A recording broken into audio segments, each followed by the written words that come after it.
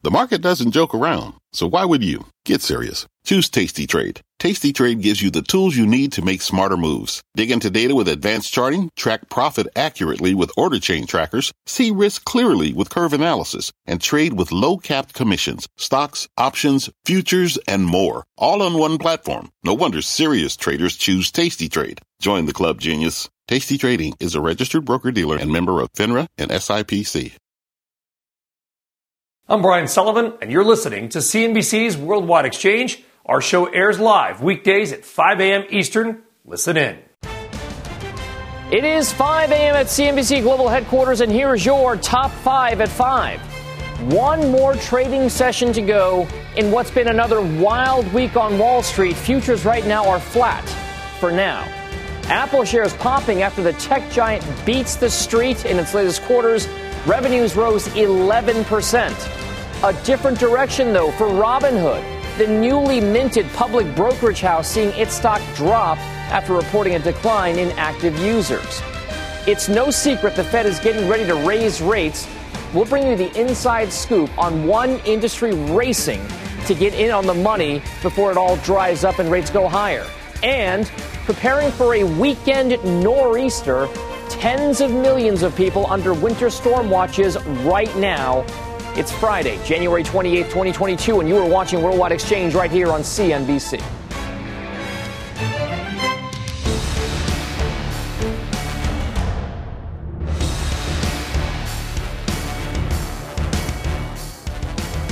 Good Friday morning. I am Dominic Chu in for Brian Sullivan. Let's get right to those markets because stock futures are stable for now. As you can see here, the Dow's implied lower by just 26 points. The S&P higher by 1 point, and the Nasdaq up by about 64. The Dow now is down 9 of the last 10 trading sessions, but that doesn't even begin to tell you the story on the wild swings that we've seen. The VIX, the volatility index, hitting its highest level since October of 2020. You can see here. Now, on the week, it has traded above 30 in that threshold. You can see right there, which indicates, again, elevated levels of volatility. Not like the peaks that we saw during the pandemic lows, however, very elevated given what we've seen over the course of the last year. Now, the Nasdaq and the S&P are both in correction territory. The S&P is 10.2% off of its record high. The Nasdaq, meanwhile, is down nearly 18% from its record high, so flirting with what some traders call bear market territory. It'd have to drop by 20% to get to that mark. Now, the index is on pace for its 5th negative week in a row, which would be its worst run since the fall of 2012. We are also, of course, watching interest rates very, very closely right now. You're seeing a tick higher across the yield curve. The 10-year Treasury note yield, about 1.837%. The 2-year note yield, 1.214%. So remember, between these two, that yield curve, again, flattening. The difference between long-term and short-term rates getting narrower and narrower, something I'm sure the Fed is watching right now. Let's go worldwide. Rosanna Lockwood is in our London newsroom with the latest market action there. Good Friday morning, Rosanna. Good Friday morning to you too, Dom. Let's take a look at how things are shaping up. It's been a very negative session, unfortunately, here in Europe, inheriting a somewhat mixed lead from Asia, but the FTSE 100 now off by around 1% here in London. The CAC 40 in France off by much more. Now, we have had some economic data out of France and Germany and Spain, fourth quarter GDP, and it was Germany that was the standout, negative compared to expectations. There's extra DAX in Germany down 1.6%. Let's see what sectors are doing, though, here in Europe, because it's an interesting story compared to what we've seen this week. Banks has been the positive story all week, now down 1.7%. That's despite that well-telegraphed rate hike. Retail, the sector to watch here in Europe this morning. We've had a lot of strong earnings from companies like H&M, but also LVMH, that luxury provider. However, that would be in household goods. Taking you a little look, though, at these, Henkel, AG & Co., that down 8.6%. But as mentioned, H&M on that strong beat in fiscal fourth quarter revenue, the world's second largest fashion retailer, saying rising raw material and shipping costs have actually been offset by favorable US dollar exchange rates. Now, the Swedish group says next year we'll see more global expansion, up 7.2% or so. And UniCredit, an interesting story there as well. Revenue and profit actually coming in better than expected, despite this Italian lender taking a fourth quarter hit amid CEO Andrea Orcell's restructuring plan. So one to take note of, the CFO just in the last few minutes has come out with comments about share buyback, saying they will proceed as soon as they get approval to do so. They've also recently dropped plans for a takeover of a Russian bank as well. That's based on geopolitical tensions. So if you want some interesting stories this morning, do take a look at UniCredit.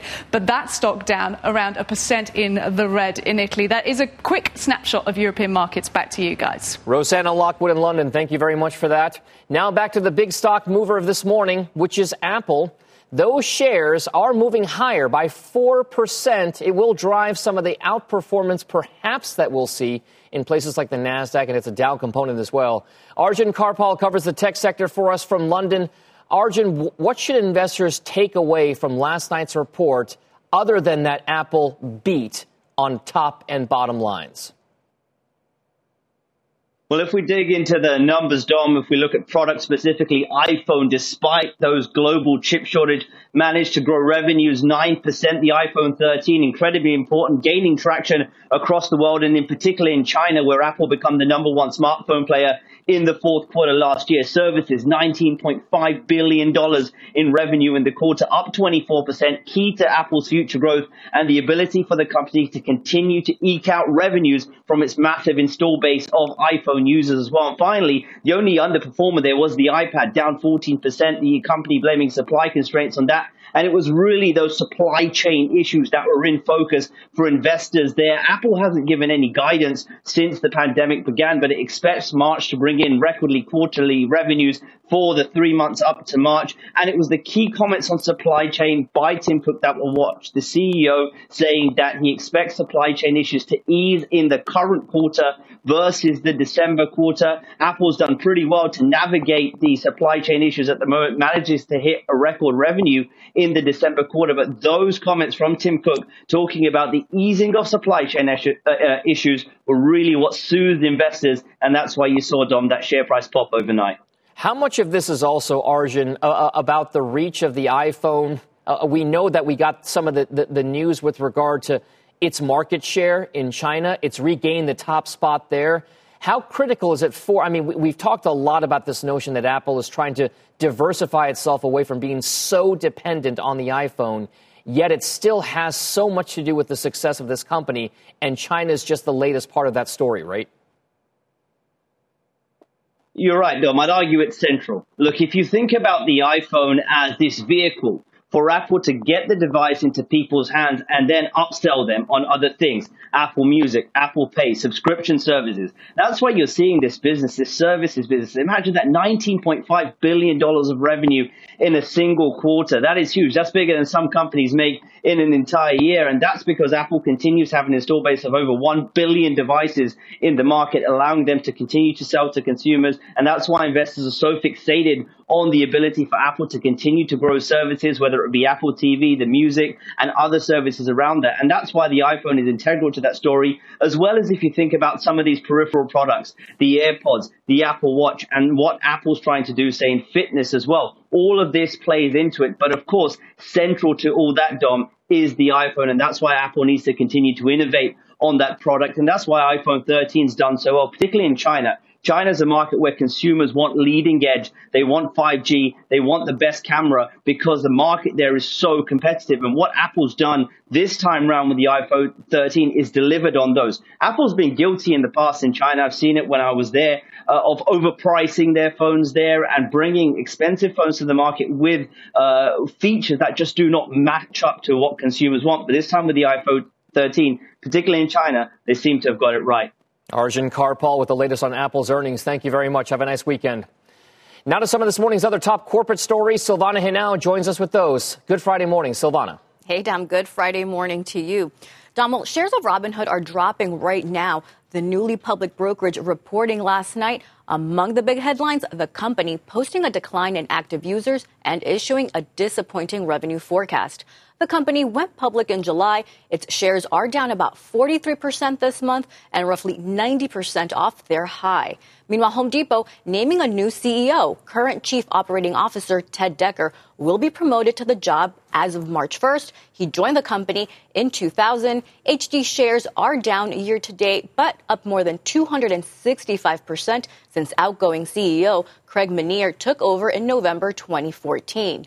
And SoftBank confirming COO Marcelo Claure is leaving the company. CNBC had reported the news of the departure yesterday, with sources saying the two parties had been talking about it for months. Claure has been seen as the right-hand man to SoftBank boss Masayoshi Son. Shares of SoftBank Group rising in Tokyo, trading today. Dom? All right, Silvana Henao, thank you very much for those headlines. When we come back on the show, could investors be getting the Fed story wrong? We'll ask one market strategist and go to the charts for the answers. But first, as we head out to break, check out this morning's biggest Dow movers. You can see there, Apple is probably going to be in that mix right there, as you can see. Visa up 4.5%, Apple up 4%, Salesforce up about 0.75%.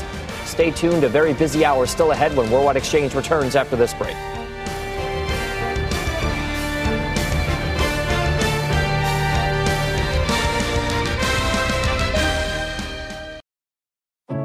What does it mean to be rich?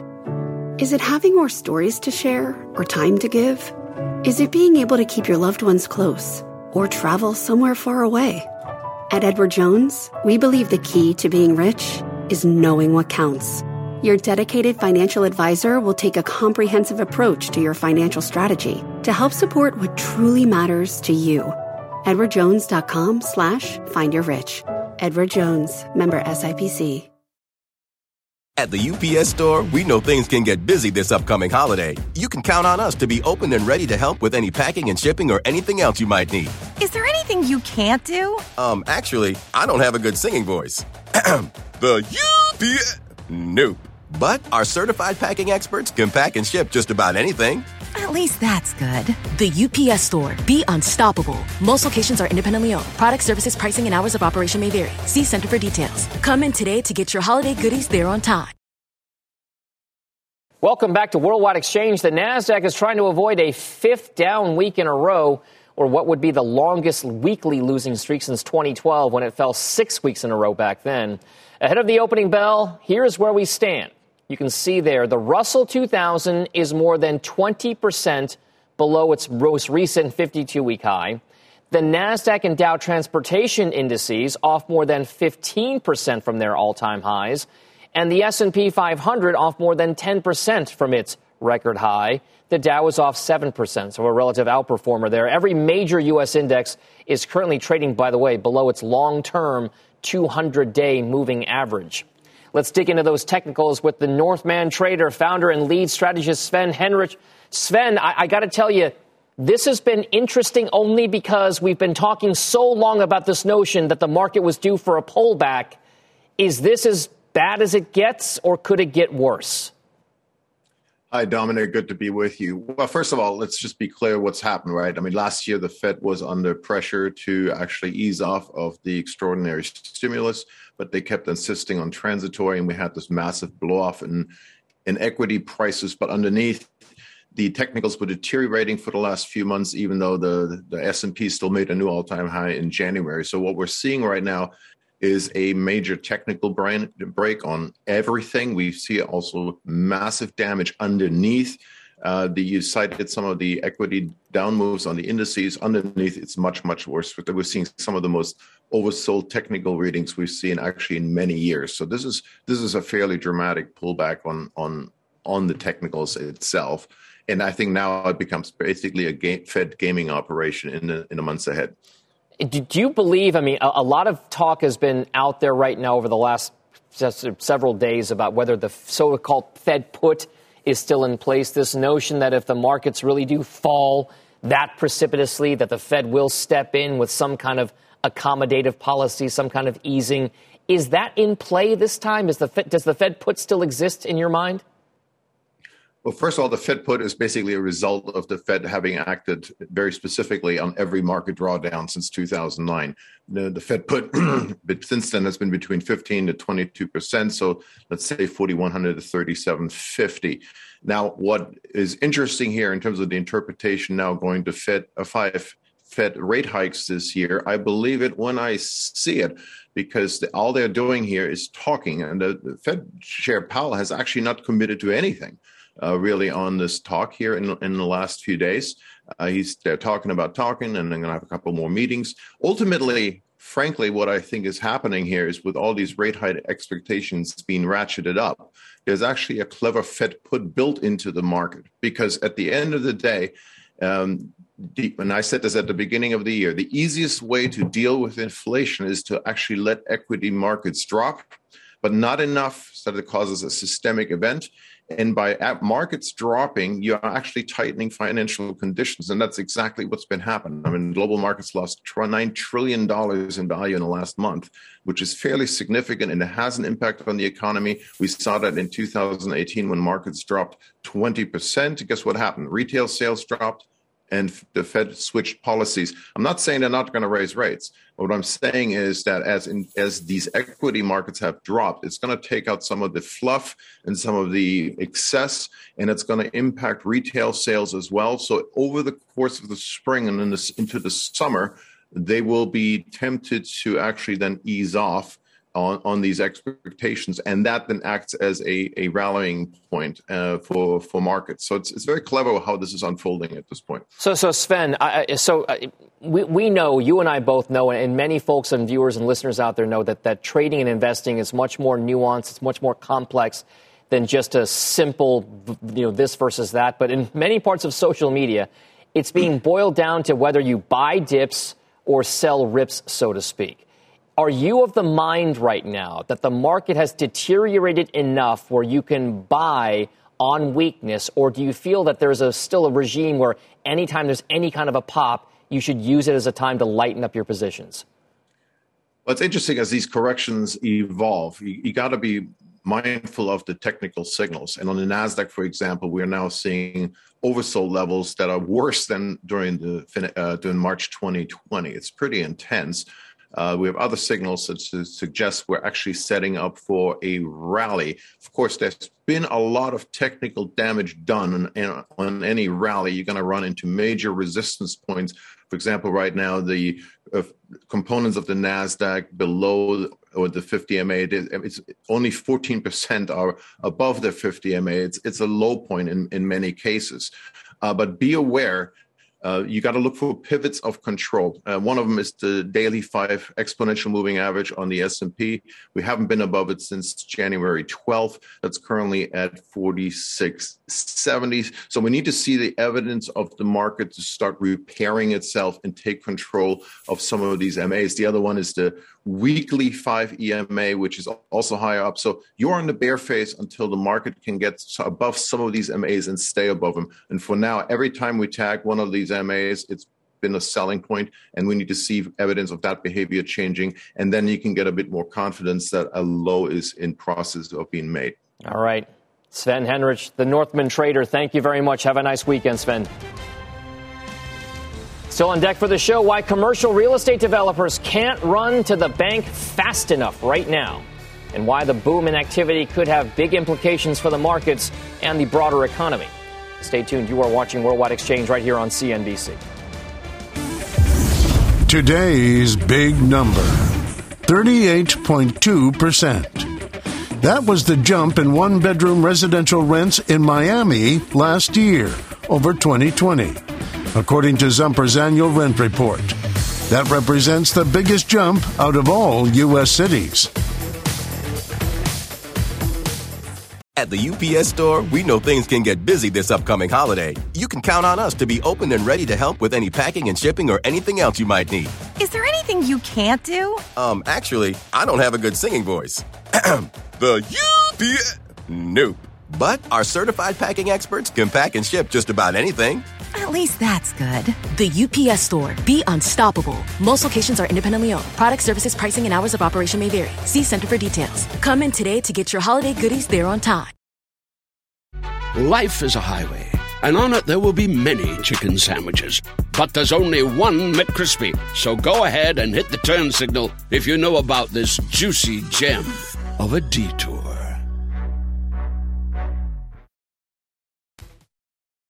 Time now for your big money movers, 3 stock stories of the morning. First up, you've got Visa. Shares of the credit card company jumping in extended trading after its better-than-expected earnings report. CEO Al Kelly attributing those strong results partly to growth in e-commerce transactions. Kelly also saying he believes the economy will recover despite the current pandemic surge. You can see 4.5% gains for Visa, a Dow component. Now, you got Mondelez, shares of the Oreo maker, amongst others, down after saying it expects to face a larger impact from supply chain issues to its North America segment in the current quarter. The packaged goods giant also saying it expects cost inflation to rise in the high single digits compared to 2021. Those shares off a little over 2% in the pre-market trade. And finally, Western Digital, shares of the chip company and storage maker, sinking on supply chain guidance as well, saying it expects the snags to result in disappointing profitability in the current quarter. Those shares are under pressure despite the company beating on both the profit and the revenue side of things. Western Digital, one to watch. Well, it was a record-setting year for sales of commercial property in 2021 as investors bet on ways the pandemic has changed how Americans live and how they work. The biggest threat to even more spending this year could be rising interest rates as the Fed prepares to pull the trigger on its first rate hike since 2018. Let's discuss this further with Spencer Levy, the Global Chief Client Officer and Senior Economic Advisor at CBRE, a major commercial real estate company. Spencer, thank you very much for joining us right now. If we talk about this notion, first of all, that rising rates are going to be a headwind for real estate, residential and commercial alike, why is it that we are seeing so much construction activity right now? It seems as though many parts of the country have cranes everywhere with construction projects going. Well, the question my clients ask me almost every day is, do I put the shovel in the ground today, or do I wait a year from now when we might see lower inflation? The bottom line is that it's better to put the shovel in the ground today because, yes, inflation is higher than it's been in years, but that's with respect to goods and labor. But the cost of capital is still relatively low. If you look at the short end of the yield curve, most of our clients, 2/3 of our clients are getting short rate debt. And those that go long, even the 10-year is still relatively low. So I would say to you that demand is there. There's shortages of housing, shortages of industrial, and the cost of capital is lower today than it will be a year from now. All those factors come together. Makes sense to put the shovel in the ground today. Let's talk about whether or not that leads to bubble-like activity. I mean, there are arguments to be made, Spencer, that there are many parts of the real estate market that are already in a so-called bubble phase right now, that there's a growth rate that cannot be sustainable. Do you feel as though that's the case right now, given all of the boom in the construction market that we've been seeing? I don't see that for two reasons. First of all, one of the great things about the commercial real estate industry is it's somewhat self-regulating with respect to the type of construction you're seeing. Most of the construction you're seeing is in industrial and in multifamily, where we do have shortages based upon demand. Office, where we don't have a shortage based on demand, you're not seeing much office construction. You're not seeing much retail construction. And those are the areas that have weaker demand than the areas I mentioned before. So, no, I'm not worried about a bubble. As a matter of fact, if you take a look at last year, we saw unbelievable rent growth in multifamily and in industrial, the areas where we're seeing the most construction, in some cases in excess of 20%. Now, will that rent growth continue? Certainly not at that level, but we still expect advanced rent growth in 2022 and beyond. How much of a threat, really, Spencer, is rising rates? If you look at this right now, the market's pricing in what was 4, now what could be 5 interest rate hikes on that short end that you talked about. This notion here that you could have longer term debt as well, maybe rising along that side of things. Is it a situation where the real estate market, especially commercial, should be a little bit more cautious going forward, given the fact that we are seeing rising rates? Long term, rising interest rates, modestly rising inflation has actually been good for commercial real estate, both for rents and for property values.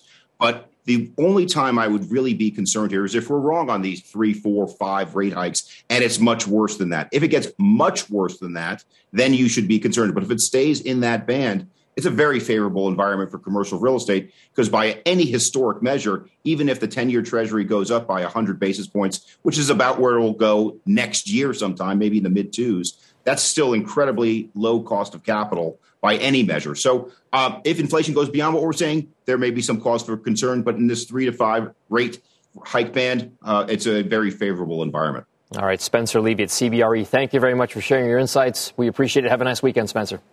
You too. All right, let's get a check on this morning's other headlines. NBC's Frances Rivera is in New York with the latest. Good Friday morning, Frances. Hi, Dom. Good morning to you. We start in Houston, where 3 police officers are recovering after being shot. Officials say it happened last night as they responded to a family disturbance call. 31-year-old Roland Caballero led police on a car chase and crashed. Then a shootout erupted with the officers. Police say the suspect then allegedly carjacked a woman and barricaded himself inside a home.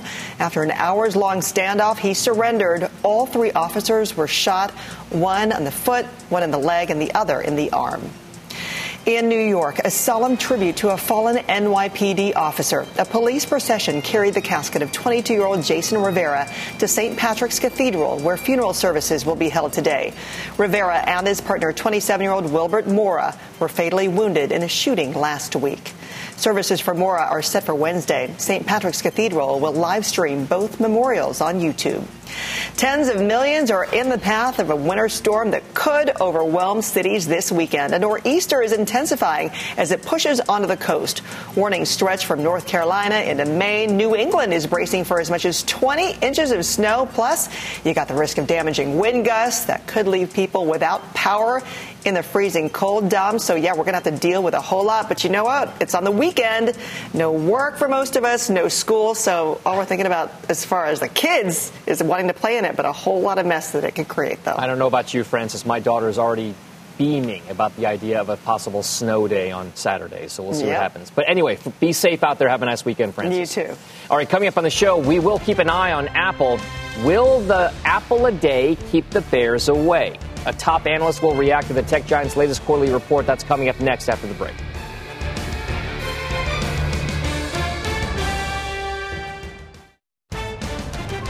Apple shares look to be a winner today. The tech giant posting an 11% jump in revenues, topping Wall Street expectations. But can it be enough to save the NASDAQ? The index is on pace for its longest weekly losing streak in almost a decade. Plus, preparing for a weekend nor'easter. Tens of millions of people under winter storm watches right now. It's Friday, January 28th, 2022. You are watching Worldwide Exchange right here on CNBC.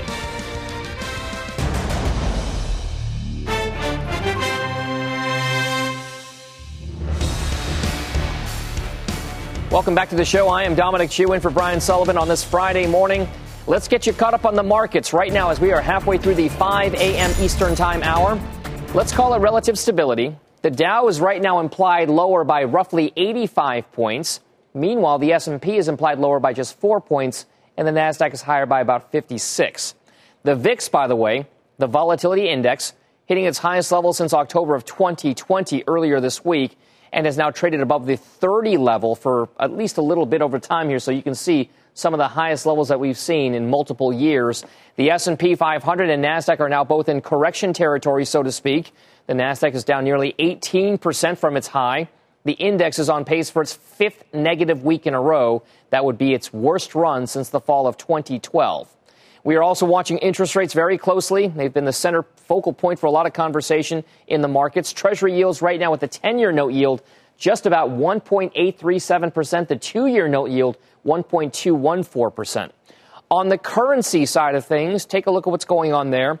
The euro is actually now lower against the dollar by a bit.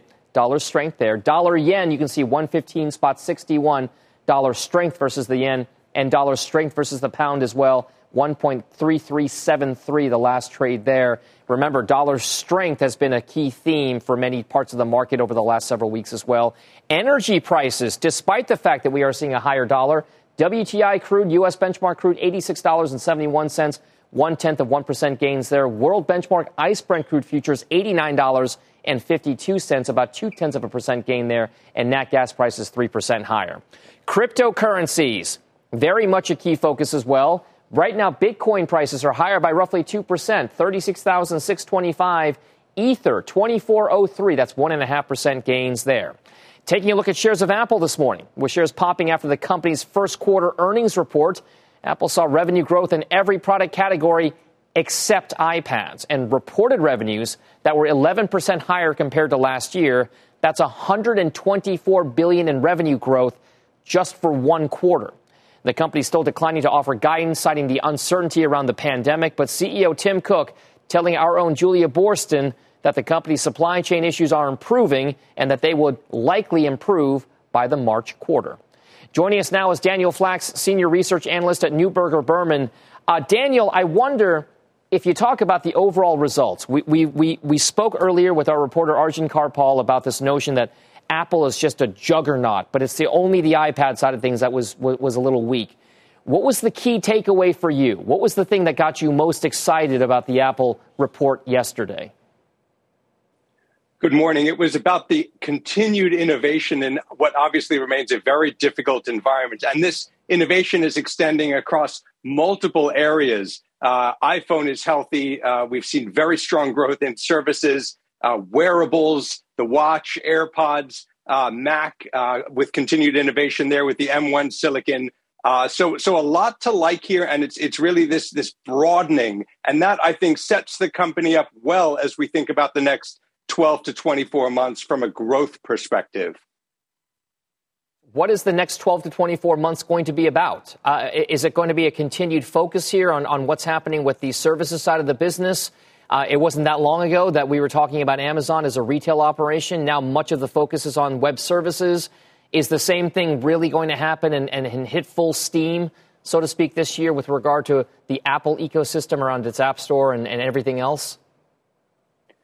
In the near term, Dominic, I think we're going to see slowing growth driven partly by what are very difficult compares, given how strong the business has been throughout the pandemic. But as what we see in the March quarter and as we look out through the rest of the year and more importantly into 2023 is that the install base is growing. The company is delighting users across the product line. Even iPad, where it was down due to supply constraints, the install base is growing and users are very satisfied. So I would anticipate more of that in the balance of this year. And then as we look into next year, you'll, of course, continue to have new products that get introduced over the course of this year, which ultimately drives growth in 2023 and I think beyond. And so this is a story, if we step back, about innovation and reinvention. We all remember the iPod about 2 decades ago. And so it attests to the fact that Apple can continue to invent and redefine user experiences, which is ultimately what drives growth, in my view. So let's talk about the whole idea of evolution versus revolution. The iPad, the iPod, all of those, the iPhone, they were all very revolutionary when they were introduced. Now they are very evolutionary. We've got new versions of them coming out. What is that next big thing? Is it the car? Is it some other fitness type operation? What exactly is it going to be for Apple that you think over the coming years they will want to tell investors to get them very much more excited about the company?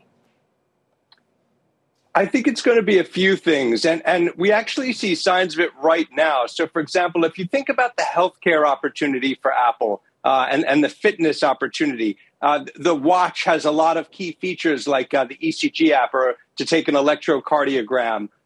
You're going to see a lot more, I think, in the healthcare space. If you look in the fitness arena, you have Fitness Plus, which really combines different elements. There's the service there. There's, of course, the watch again. And so I would expect Apple to extend the healthcare offerings, perhaps into more devices, certainly into more services. And that's really their ability to work with others as well and bring an innovative experience that in many cases, as we know from the company, has helped users lead healthier. And in some cases, it has saved lives. If we look at other areas like augmented and virtual reality, I think Apple has a role to play there over the next several years. What's important, in my view, is that they get the experience right. And what we've seen from the company historically is that they'd rather bring a product to market when it's ready rather than rush it out and have the user experience be anything other than terrific.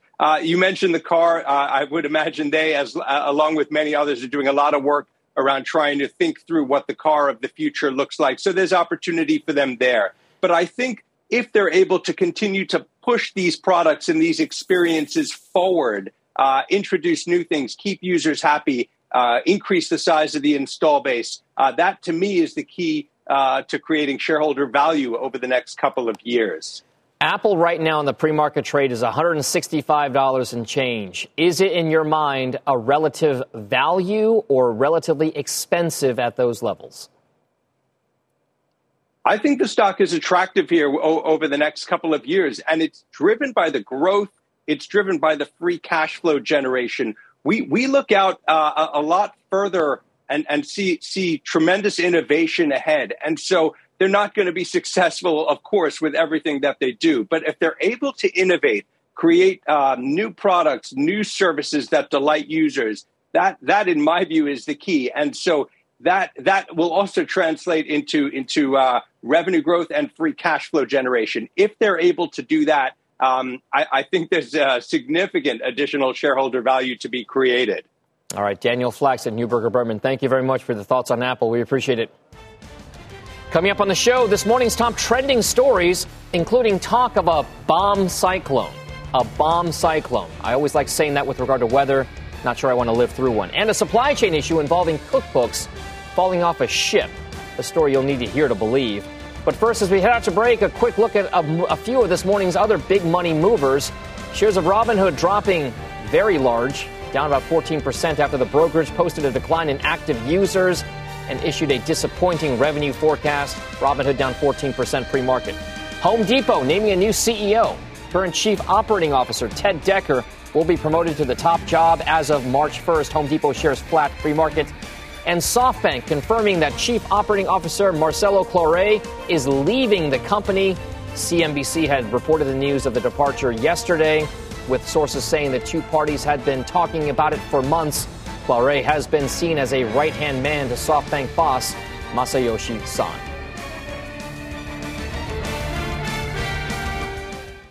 Welcome back to Worldwide Exchange. 33 million people are now under winter storm watches from eastern North Carolina all the way up to New England. NBC meteorologist Bill Cairns joins us now with the latest track for the storm. Bomb cyclone. I like saying it, but I don't like living through it.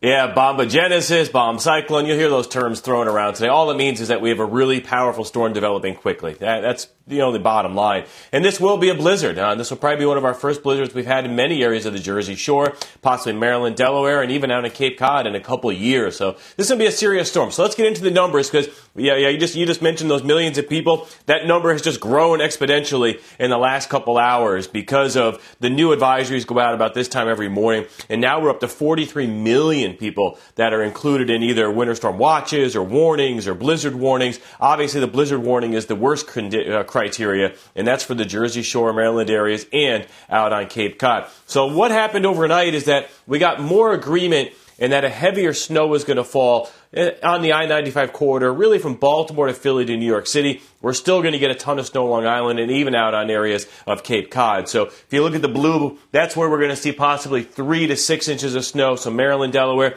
coastal New Jersey, someone could easily get a foot and a half of snow. And the totals out on Cape Cod will easily be the highest, over a foot. Easily 18 inches from Boston down to Nantucket, and someone there could get 2 to 3 feet of snow. We'll probably get some thunder snow for a period of time Saturday afternoon. And it's not only that, it's going to be a cold snow, so it's going to be a powdery, fluffy snow. The winds are going to gust up to 60 miles per hour from Boston down to the Cape. So the snow is going to be blowing all over the place. It's going to be hard to measure. We'll probably have snow drifts in order of 3 to 5 feet in some areas because it's such a light, powdery snow. And now if you're going to get 2 feet and it's blowing, someone's going to end up with a lot more on their yards. And as far as the power outages goes, when you get winds, even in the winter without leaves on the trees, you still can get power outages once the winds get above 60 miles per hour. So widespread power outages are possible on Cape Cod, scattered power outages, coastal areas of Maine, Massachusetts, Rhode Island, and even out on Long Island. We should get some scattered power outages from this. So we're setting the stage today for the big storm later tonight and tomorrow, Dominic. And the other thing I'll mention, the forecast in Miami is 37 degrees Sunday morning. People in South Florida are not happy with this storm either. It's not just us in the Northeast. You know, it's funny. I was watching our sister network Golf Channel. I was watching some of the LPGA event down there in Orlando. and they were all in puffer jackets, beanie hats, and vests and whatnot. I mean, this whole phenomenon this past week, how long can we expect this extra cold spell to really last for? Is it going to be quite some time, or could we get back to more normal winter weather sometime soon? That's what's interesting about this storm. Is this it's the marking point of the end of a really cold period of winter weather. By the end of next week, much of the East Coast is going to be 40s, 50s, and 60s. Even New York City could be 50 degrees by Friday of next week. So yeah, we just have to make it through this storm, and we can get a little break from what's been a pretty harsh winter period. All right, Bill Cairns, you'll be working hard this weekend, as you do everyone, I'm sure. Thank you very much, Bill. Yeah. Have a nice weekend. Thanks. Now to today's top trending stories, which include a possible rideshare deal, ultra-wealthy philanthropy, and some cookbooks lost at sea. Silvana Henao is here with those trending stories. Silvana. Hey, Dom, thanks. So we're going to start with the ride sharing because Uber and Lyft are seeking a legislative compromise with the Teamsters in Washington state. In a push for the type of labor deal the companies have been seeking for years, State House lawmakers are considering a bill that would give ride-hail drivers perks like paid sick leave. While keeping their gig worker status, they would not have to transition to being full-time employees. The world's richest people donated $175 billion to philanthropic causes in 2020. That's according to data firm WealthX. The headline number was up 4.1% compared to 2019 in a year marked by the economic fallout of the COVID pandemic. Comparatively, donations by institutions and public foundations saw an increase of 1.5% in their philanthropic giving, about $264 billion donated. No official data yet on 2021, but the report says there is evidence donation levels either remained fairly stable or strengthened moderately. And there are supply chain issues, The entire shipments of two highly anticipated cookbooks are now lost at sea after the cargo ship carrying the books rolled over into the Atlantic Ocean. While waiting to clear congestion in a storm, the ship rolled, losing 65 of the containers it was carrying. The cookbooks by New Orleans restaurant Turkey and the Wolf and the New York Times writer Melissa Clark were stocked in some of those containers, and their release dates have been pushed back, Dom.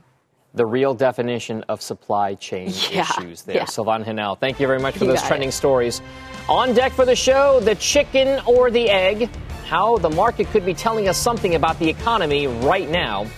And if you haven't already done so, please follow our podcast. If you miss Worldwide Exchange, check us out on Apple or Spotify or your podcast app of choice. Worldwide Exchange, audio format. We'll be right back.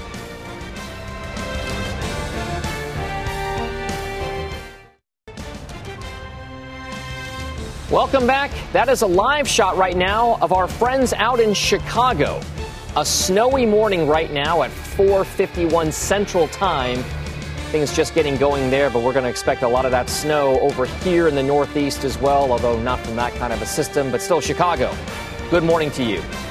Check out the Russell 2000 Small Cap Index right now. It's down more than 20% from its recent highs in November. This marks the first bear market for the index since March of 2020. The Russell, by the way, tends to be more sensitive to concerns about economic growth, inflation, rising interest rates, which is everything the economy is or may experience in the months ahead as the Fed tightens policy. If you look at the picture overall, though, as we do see the pullback happening right now with regard to the Russell 2000, it is broken out of a trading range that we've seen over the better part of the last year. So take a look at the Russell 2000, maybe an indicator, a leading of one of sorts for the broader market. We'll see if that happens. Let's talk more about this now with Emily Bowersock-Hill, founding partner of Bowersock Capital, which is part of the Sanctuary Wealth team.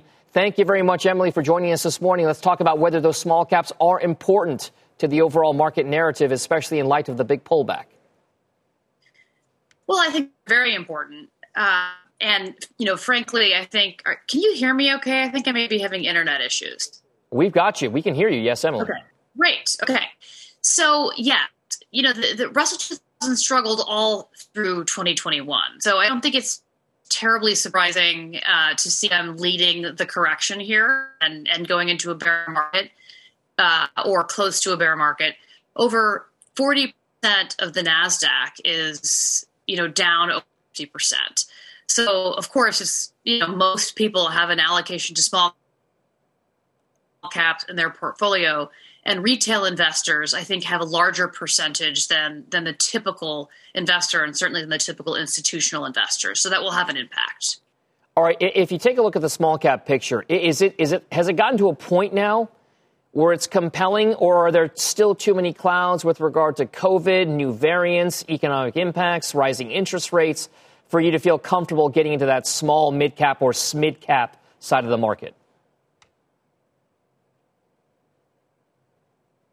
Emily Bowersock-Hill, are you there? I think we've lost her. We're going to try to get her back here. In the meantime, if you take a look at what's happening with the markets right now, the reason why it's important to kind of talk a little bit about whether or not we are seeing a bottoming process play out or not is because we have seen the favorite part of the market, the S&P 500, and then, of course, the NASDAQ really see the biggest pullback. For the biggest part now since the pandemic lows, we've been focusing very much so on that so-called value trade, economically sensitive stocks in certain industries tied to energy, oil and gas, tied to things like materials, tied to things like industrials that would rebound as the world, not just the U.S., but the world recovers from the COVID pandemic. In that time, you can say that the mega cap technology trade has maybe taken more of a middle to maybe not back seat, but more middle seat to this whole process. But since the financial crisis lows that we have seen, it has been the consensus trade and one that many people have profited from over the course of the last 10, 12 years. So whether or not you look at names like Apple or Microsoft or Amazon or Meta Platforms, the company formerly known as Facebook, or Tesla, many of those stocks have been kind of indicative of that kind of mega cap value trade there. Also watch what's happening right now, of course, with Apple shares as part of that story because of the earnings report. That will help the Dow. It's up 3.5% right now. Also check what's happening, though, with interest rates because they are center to the conversation that we are having about whether or not the market pullback is one that's driven by fears of growth and rising interest rates. The 10-year note yield currently is ticking just slightly higher, 1.84% the last trade there. Also, in the commodity complex, overall, oil prices have been elevated 7-8-year highs for world benchmark Brent crude. Right now, you can see there world benchmark crude, $86.96.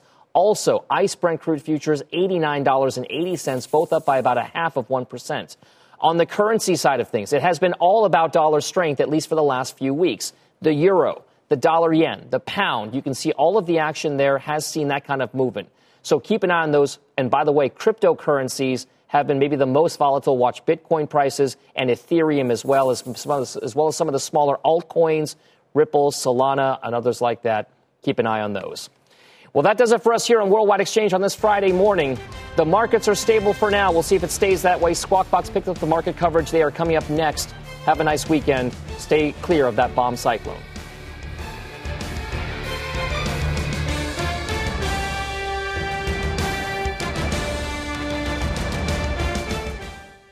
You've been listening to CNBC's Worldwide Exchange. You can always catch us live weekdays at 5 a.m. Eastern only on CNBC.